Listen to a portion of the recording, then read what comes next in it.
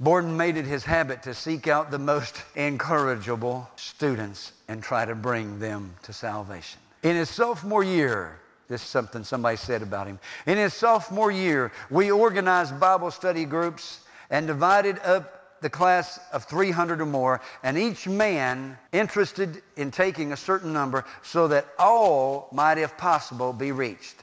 The names were gone over one by one, and the question asked, who will take this person? When it came to someone thought to be a hard proposition, there would be an ominous pause. Nobody wanted that responsibility. Then Bill's voice would be heard.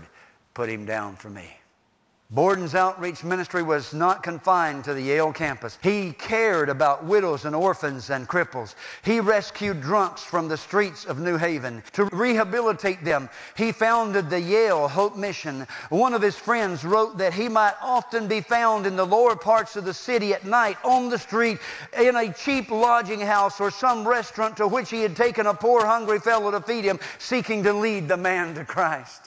Borden's missionary call narrowed to the Muslim people in China in a certain group. And once that goal was in sight, Borden never wavered. He also inspired his classmates to consider missionary service. And one of them said, he certainly was one of the strongest characters I've ever known. And he put backbone into the rest of us in college. There was real iron in him. And I always felt he was the stuff that martyrs were made of. He was like a heroic missionary of modern times. Although he was a millionaire, Bill seemed to realize always that he must be about his Father's business and not wasting time in the pursuit of amusement. Although Borden refused to join a fraternity, he did more with his classmates in his single year than ever before.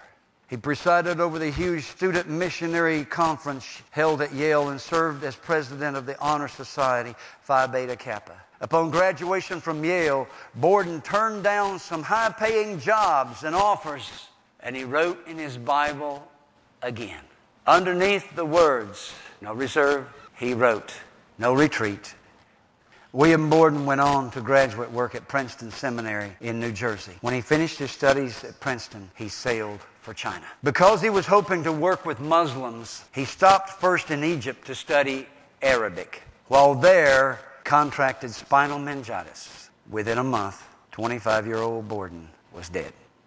When news William Borden's death was called back to the U.S., the story was carried by nearly every American newspaper. A wave of sorrow went around the world. Borden not only gave away all of his wealth, but he gave himself.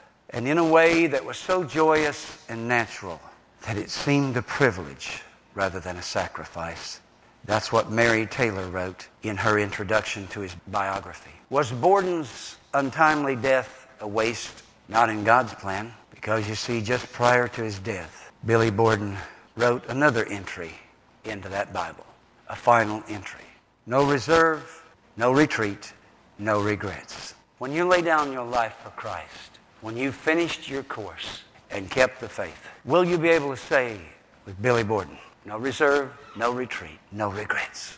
You see, contrary to this plastic Christianity of today, the real stuff is found in those who are willing to lay down their life for Christ. They're the real heroes. Looking back at my life and coming from the experience of a 40th high school reunion yesterday, there was one young lady in one class, and I told her this yesterday. Out of all of my high school chums, this one lady, though, she did tell me about Jesus. Not one time, but many times. And I don't know if you realize this or not, but God's setting some of you up. She would tell me about Jesus, and then there was a silly high school play, and they talked me into taking a part in it, and you'll never guess what part they gave me. A preacher. Me, a preacher. I thought, boy, how unlikely is this? And she had photos of me on stage playing that role, Parson Bumble.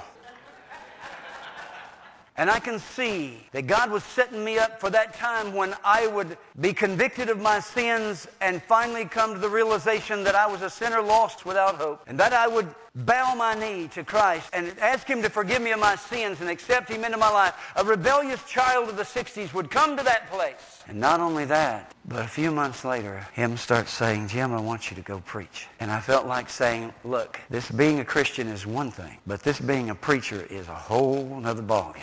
Now you're asking for my life. You can have my soul, but I'd like to keep my life.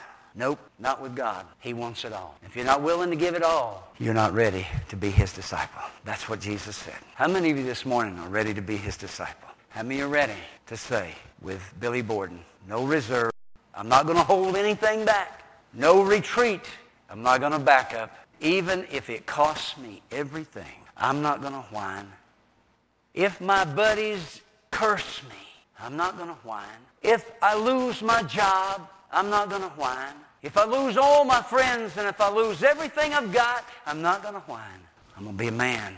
I'm going to be a Jesus man. I don't care what. Have you got it in you? I'm not playing games. I'm not going to make it easy for you. If you're going to wimp out down the road and fall back into your old sinful ways and start running with your old sinful buddies, just stay in your seat. You're not ready. But if you're going to stand for Jesus, please understand, I don't mean that you won't ever sin again. I don't mean that. But I mean you're ready to stand up and be counted as one of his. Then stand to your feet.